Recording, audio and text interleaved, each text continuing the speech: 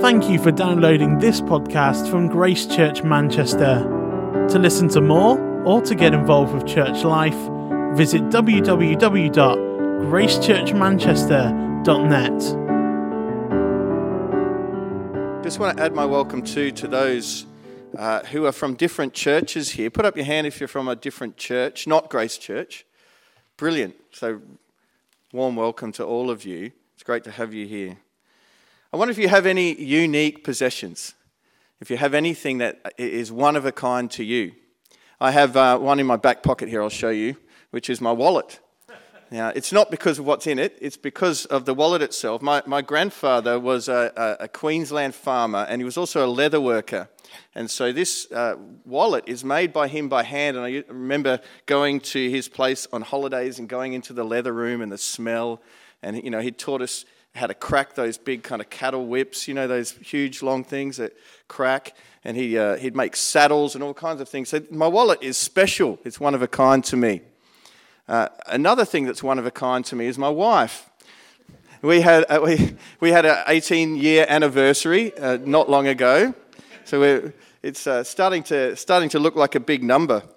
And but she's one of a kind to me. There's no one else in my life like her. She's the mother of my children. She's the one woman I love beyond all other women. And so there's no other woman in my life compared to my wife. So she's unique to me.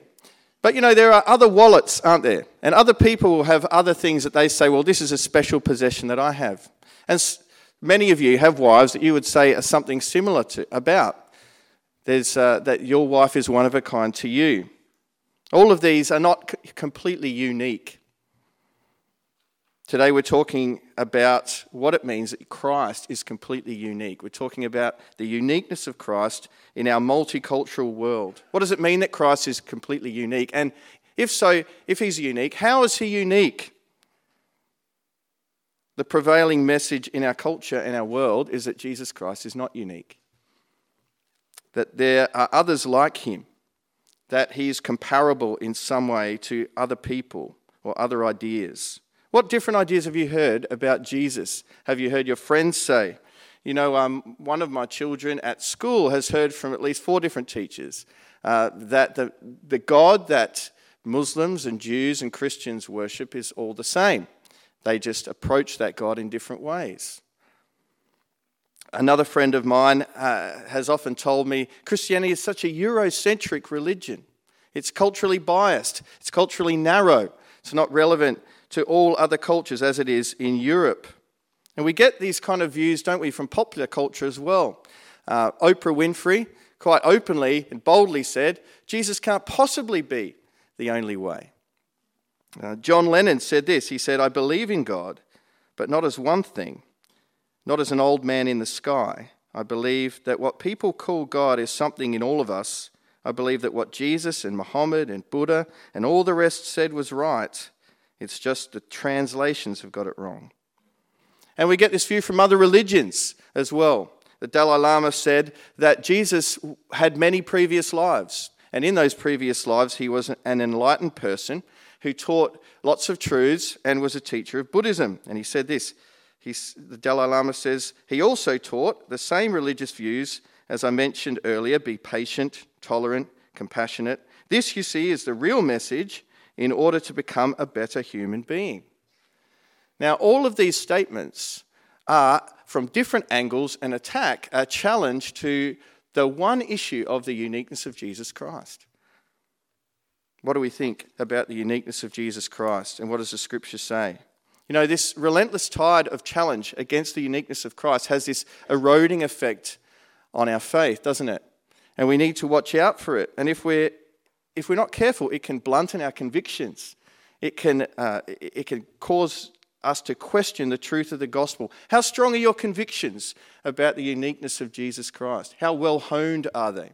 I've got some tools in my shed, which the shed's quite damp. I've got a saw in there, and I've got these clippers that are quite good clippers. But, I was trying to get at the branches of the larch trees out the back, and those tools were useless in getting at those branches. They were blunt.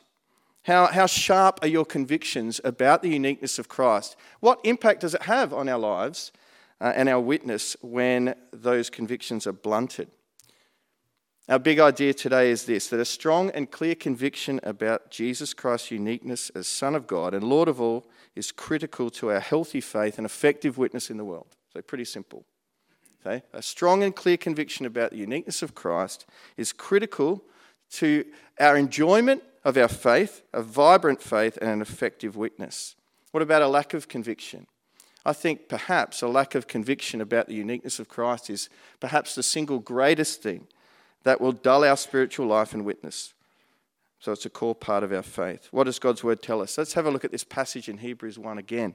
I'll read it out because it's quite short, so we can read it out a second time. In the past, God spoke to our ancestors through the prophets at many times and in various ways, but in these last days, he has spoken to us by his Son, whom he appointed heir of all things, and through whom also he made the universe.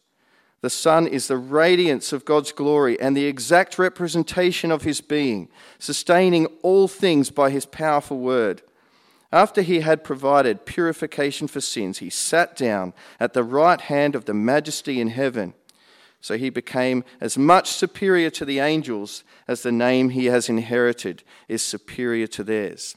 So here's the outline from the text. 4 things that we're going to look at. That Jesus Christ is unique as these 4 things: as spokesman, as sustainer, as saviour, and sovereign. I thought of putting these starting with M, but I'm going to go with S. Messenger, mediator. I went with S's. So these are the 4. Maybe this isn't new to you, but just like those tools in my shed that need to be sharpened, we're not doing anything different to them. We're just bringing them back to their original condition. So I don't apologize if you've heard these things before. We need these things again and again to be sharpened. What's the situation in the book of Hebrews? So this is how the writer opens up the book of Hebrews. What's the situation? A little bit of context. Well, the writer is writing to these believers who came from a Jewish background, probably. And the challenge to them, they've experienced persecution, and the challenge to them is that their beliefs are a little too simplistic, that they should revert back to this old Jewish teaching that they had, these Jewish customs that they held on to. And so they're starting to question, wouldn't it be more comfortable if we reverted back to a more compromised position on Jesus and added in some of these customs we had before? And so the author of this book devotes a large amount of writing to convince them, to show them that they need to hold fast to the teaching they've believed. And you know, that same temptation is there for us today in a different way, not to revert to Judaism, but to regress to a more culturally acceptable view about Jesus, to kind of compromise a little bit in our minds and to make life a little easier and accommodating with the culture we live in. Maybe our beliefs are too simplistic about Jesus. Is he really the eternal Son? How could he really be the only way? Maybe it's a bit narrow-minded to say that. Maybe it's a bit arrogant or extreme or fundamentalist or culturally biased.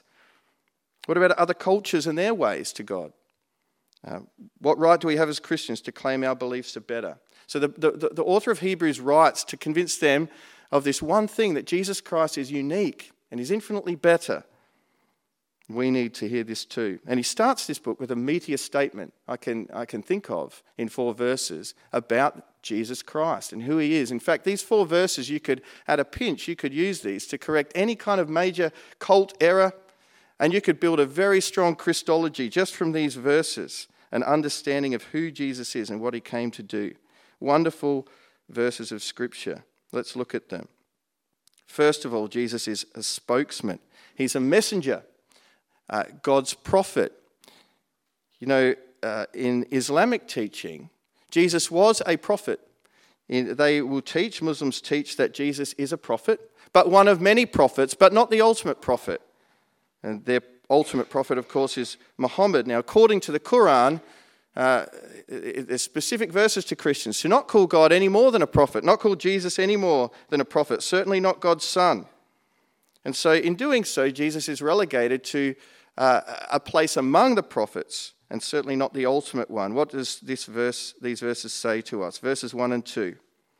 In the past, God spoke to our ancestors through the prophets at many times and in various ways, but in these last days he has spoken to us by his Son, whom he appointed heir of all things. What's that telling us? Jesus is God's ultimate word to the world. So many prophets came before and they spoke God's words. What's different about Jesus? See how it says last days there. So when Jesus came, something changed. The times changed. Jesus came as God's final and ultimate word. All the other prophets before spoke about the one to come, about the Son. Jesus is that message. So many prophets spoke God's message. Jesus is God's message. And that's why John 1 calls him the Word. He himself is God's message. So he's unique as prophet. And he's unique as prophet because he's God's one and only Son. He represents God exactly. Have a look at verse 3. The Son is the radiance of God's glory and the exact representation of his being. We see the Son because we see the light coming from the Son. We see God because the light coming from God is revealed in Jesus Christ.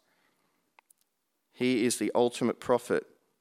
He's the message of all the scriptures that came before. You think about that story of on the mountain of Transfiguration where Jesus appeared in front of Peter, James and John. And who appeared before them? It was Jesus chatting with Moses and Elijah. One sort of characterizes the law and one characterizes the prophets. That's Elijah. Together they characterize the fullness of Old Testament revelation. So here they are chatting to Jesus, and then what happens? There's a voice from heaven, Matthew 17:5, and the voice from the clouds, God says this. He says, "This is my Son whom I love, with him I am well pleased. Listen to him." He's who you need to listen to. He is the message. All of Scripture came before. Jesus is the message about which Scripture is written. And so all of Scripture is about Jesus. John 5:46, Jesus said this, "If you believed Moses, you would believe me, for he wrote about me." What did Moses write about? He wrote about the Son, Jesus Christ. So Jesus' teaching points to himself as well. It makes sense that Jesus' teaching would be about himself. It's like when you drive somewhere and there are signposts to that place. You don't drive into Dublin and then see signs pointing to Dublin. Once you get there, there are signs about Dublin. And so Jesus speaks about himself. All the other prophets were signposts. He's the destination. Think about what he said when he said, "I am the way, the truth, and the life." He said, "I am the truth." He didn't say, think about that. He didn't say, "I am a truth." He didn't say, "I speak about the truth," or "I point to the truth." He said, "I am the truth." He's the ultimate message. Any message that doesn't uphold Jesus as the ultimate prophet isn't from God at all. Quite simple. So Jesus is unique as God's ultimate spokesman. All right, next point here. Jesus is unique as sustainer. So we've into our second point of 4 here. There's a book by Michael Hart called The 100. I wonder if you've heard of it. It was written in 1978 and it sold more than 500,000 copies and it's been translated into 15 different languages. And in this book, the 100 most influential people in history have been ranked.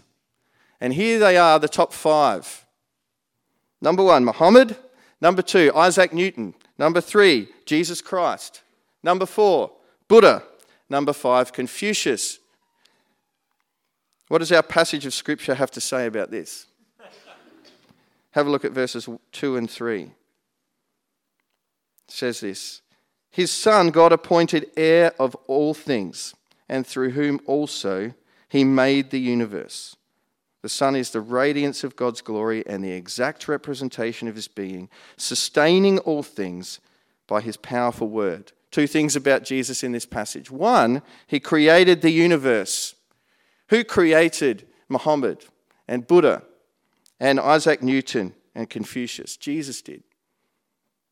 He's the one who created them. He created their minds. He created their mouths. He created the laws of gravity that Isaac Newton studied and the laws of kinematics that he studied. And the Son sustains the universe. Who is it that keeps gravity going? It's Jesus Christ. He keeps this universe going. So God executes his sovereign reign through Jesus Christ.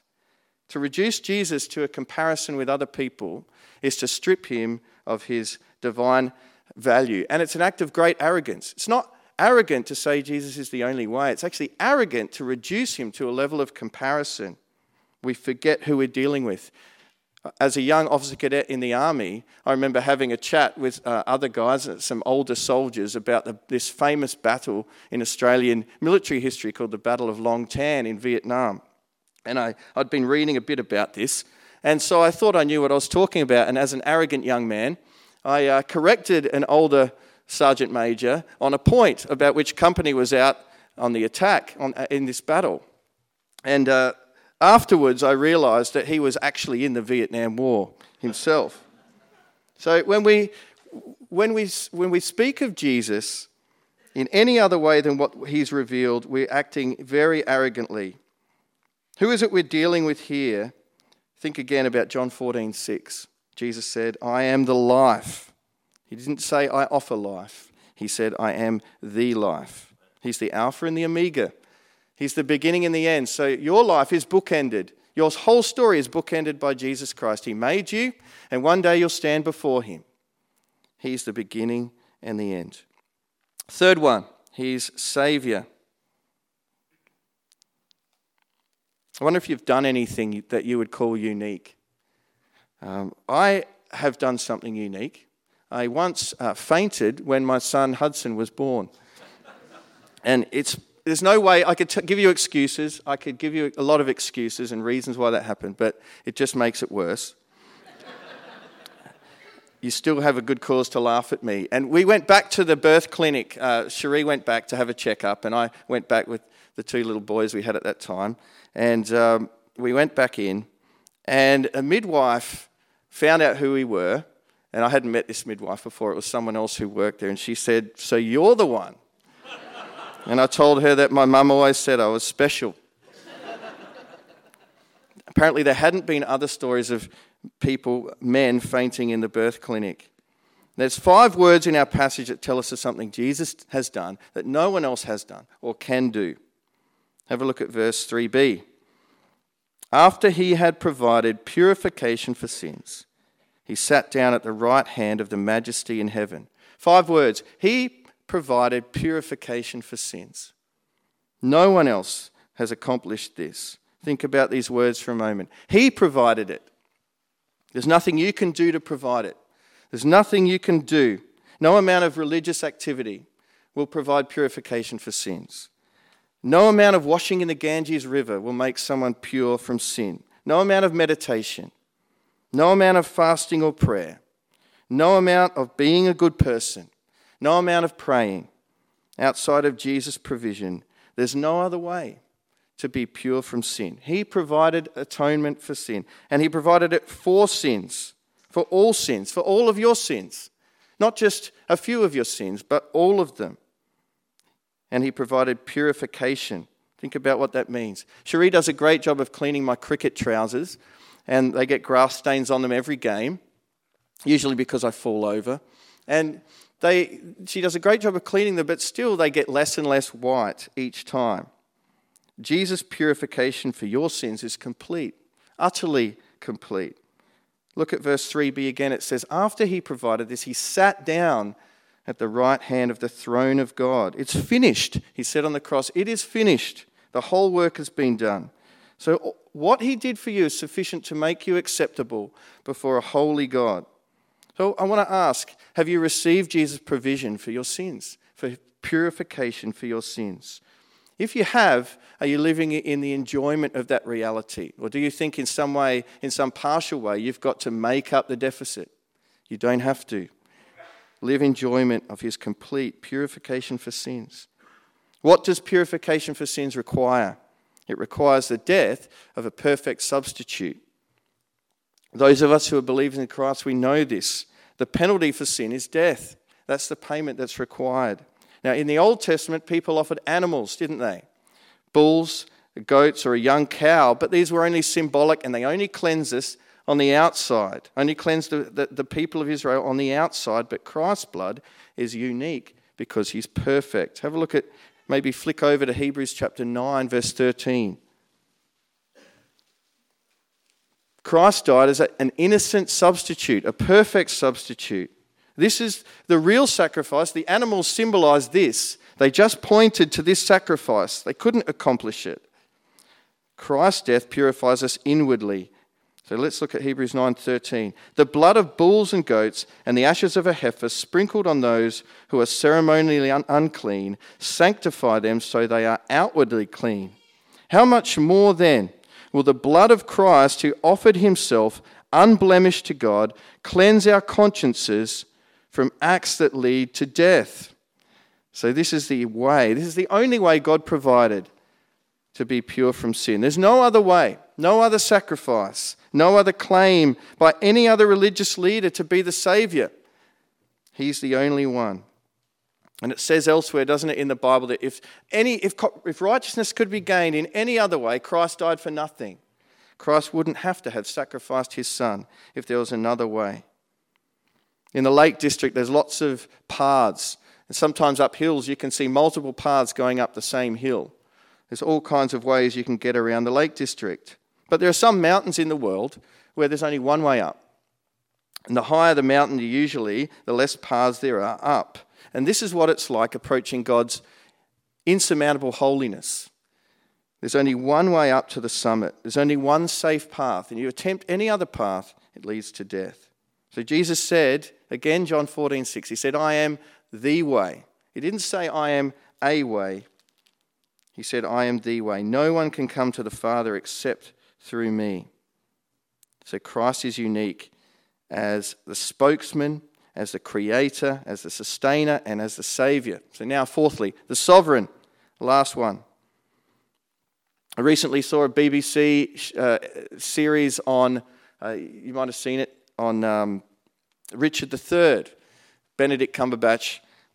And it's about the War of the Roses. And I'm learning about all this English history and all these kings. And I barely can keep up with all these disputed monarchs. I'm glad it's nice and simple today.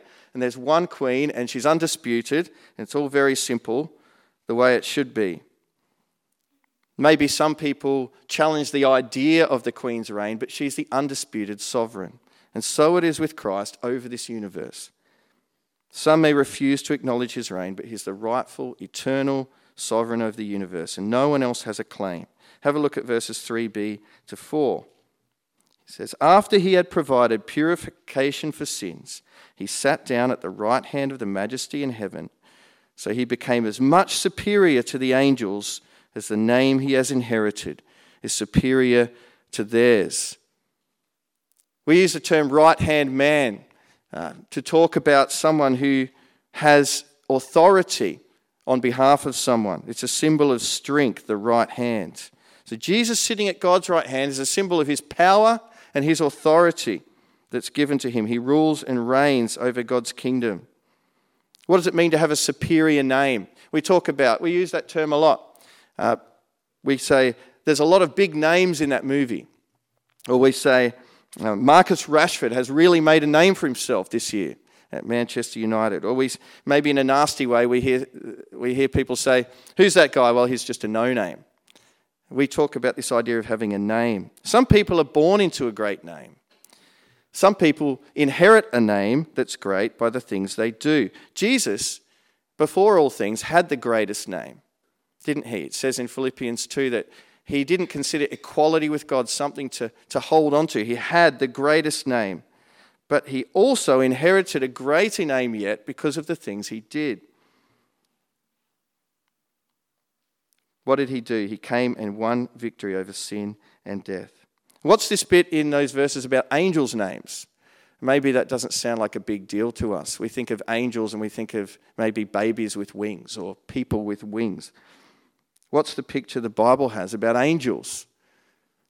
David saw an angel standing between heaven and earth with a sword drawn, ready to strike Jerusalem with plague. John saw an angel in Revelation and he was tempted to worship it. The angels Isaiah saw were so mighty that they shook the thresholds of the temple. Angels are mighty beings, but yet these angels have to cover their faces before the one who sits on the throne. That's how glorious Jesus is.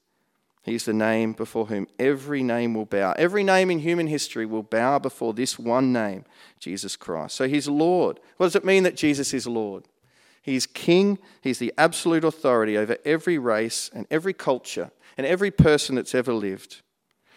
Think about the term Jesus used of himself. He's the Son of Man. What does that mean? Turn to Daniel chapter 7 and we see what Jesus is talking about. And when he talks about being the Son of Man, he's loading in all these ideas in this passage. So every time we read in the Gospels of Jesus saying he's the Son of Man, this is what he's talking about. Just think about how glorious he is. In my vision at night I looked, and there before me was one like a son of man, coming with the clouds of heaven. He approached the Ancient of Days, and I was led into his presence, and he was given authority, glory, and sovereign power. All nations and peoples of every language worshipped him. His dominion is an everlasting dominion that will not pass away, and his kingdom is one that will never be destroyed. Why should Jesus be worshipped by every nation, every culture? Because he's the King of Kings. He's the King over God's eternal kingdom. He's unique beyond comparison. To him belongs all glory, authority, and majesty. So we'll just wrap this up again with those 4 headings. We said that Jesus is unique as God's messenger. He's the author of life. He's the savior of sin, from sin, and he's the King of Kings. So just some applications. 3 applications. I'm going for cheesiness so you remember. Okay? Gold, bold, behold. I could have gone with others, like don't fold, hold to what you've been told. I'm just going with these 3. Gold, bold, behold. Gold, what this has to do with what we worship. Think about the uniqueness of Jesus. What does that mean? Think about the possessions that you have that are unique. The rarer something is, the more scarce it is, the more valuable it is, the more precious it is, the more common things are, the less they have value. Think about Jesus. He's the one being in all the universe that's incomparable. Nothing compares to him. What does that mean about his value? It means that he's the treasure beyond comparison. It means that if you possess him, you're richer than beyond your wildest dreams. So what treasure are you seeking after? If we can understand the uniqueness of Christ, it's going to change what we value. It's going to change what we pursue. It's going to change what we think is important. So what treasure are you pursuing? And what does the uniqueness of Christ have to say about what you hold dear? John Flavel said, "The merchants of the earth trade and strive for the dear-bought treasures of it, whilst the price of Christ, alas, ever too low, falls every day lower and lower upon the exchange of this world." It's true today, isn't it? Even though he wrote that a few hundred years ago, it's true today. Let's live like people who value Jesus as supremely precious and unique. Second one, bold. A strong view of Jesus Christ's uniqueness will change our witness. Like I said before, it makes us sharp in our witness. It makes evangelism simple. Not easy, but simple. We don't have to correct everybody's errors on everything. We don't have to be an expert on other religions. We don't have to be an expert on every culture. Yes, it's important to understand them. Yes, it's important to find out how they're thinking about things. But what do we really need to know? We need to proclaim Jesus Christ. It's not arrogant. It's actually the most humble thing to do because he's the King of Kings. So don't be hesitant to promote the unique Christ. We need to be respectful, but not hesitant. This is what will make us effective evangelists, is a strong conviction about the uniqueness of Christ. If we're hesitant about proclaiming Christ's uniqueness, we'll be hesitant in evangelism. Have a look at 1 Peter chapter 3, verse 15. I want to draw out this connection in this verse. It's on the screen here. It says this: "In your hearts, revere or set apart Christ as Lord. Always be prepared to give an answer to everyone who asks you to give the reason for the hope that you have. But do this with gentleness and respect." There's a connection here between setting apart Jesus as Lord and being ready. What does it mean to set apart Jesus as Lord? It means to honour him and to recognise him as the unique sovereign of all. Do you see the connection? So if you're feeling less bold in evangelism, if you're feeling a little bit hesitant to present your faith to others, Perhaps it has to do with a lack of conviction, a blunted conviction about the uniqueness of Christ and who he is. So this will help us to be sharp. You know, if we doubt Christ's uniqueness, if we start to question his uniqueness, we actually question his existence at all. I'll give you an example that C.S. Lewis draws out in the last book of the Narnia series, called The Last Battle. Now, in this story, Narnia is deceived by this false Aslan, a donkey dressed up as a lion. And so this enemy nation from the south called the Calormenes, they come up and they start enslaving these talking beasts of Narnia who believe in Aslan. And these Calormenes start talking about their god, this nasty god called Tash, this vulture-looking thing with 4 arms. And they start saying that Aslan is the same as Tash. Aslan is no different to Tash. And so there's this one clever cat named Ginger who joins in the deception.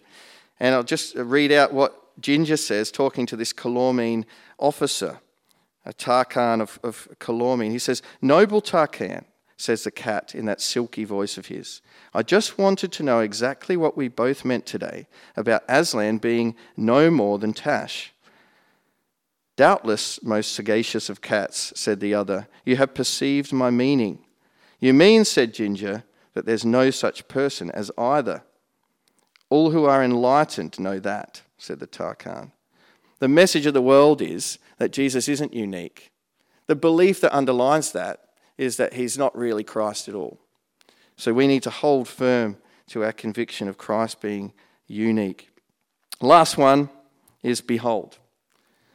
That what we need to do is seek to behold this Christ in Scripture every day. I wonder if you've ever built a sandcastle, a nice big one, and then you come back later on and you look at what's remaining of it after the tide's washed in, and all you see is this small mound of sand. I wonder if you've seen that. There's no way to prevent that, is there, except to keep building and building and building up this sandcastle again.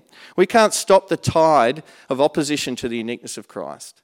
But what we can do is keep going back to our beliefs, our faith, our convictions, and sharpening them up, building them up again in God's word. So let's do that. Let's do that. Let's encourage one another daily and weekly. Point one another to Scripture. We need to source our truths not from this world, but from Scripture about who Christ is. All right, let's pray.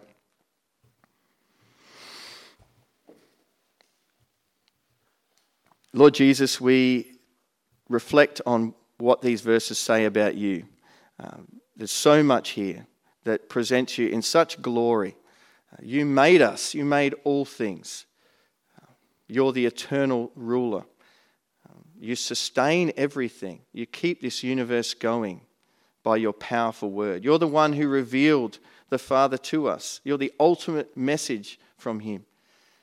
And Lord, you're our Saviour. You provided purification from sin. Lord, you cleanse us completely, all those who put their faith in you. So we praise you as the unique Lord of all this morning. Lord, just want to pray that our lives would reflect your worth, that our witness of you would be one that promotes you and presents you as the unique, precious Lord of all. Pray for this MIO team. Pray, Father, that you would bless them as they seek to make Christ known to people from all these different nations. Lord, we ask that you'd make them effective, sharpen their convictions about who you are, and make them effective witnesses, that your word might penetrate people's lives and bring them into relationship with you. Lord, we don't look at other religions and condemn those who believe these things. It makes us sad, our hearts grieve, and we long for them to come in to fellowship with the living God. And so we pray that you would bring people to salvation through Jesus Christ, even over these next couple of weeks. Thank you that we can gather together as a body. Thank you you have saved us and redeemed us as one church that worships the risen Saviour Jesus Christ. We exalt you this morning. Amen. Thank you for downloading this podcast from Grace Church Manchester. To listen to more or to get involved with church life, visit www.gracechurchmanchester.net.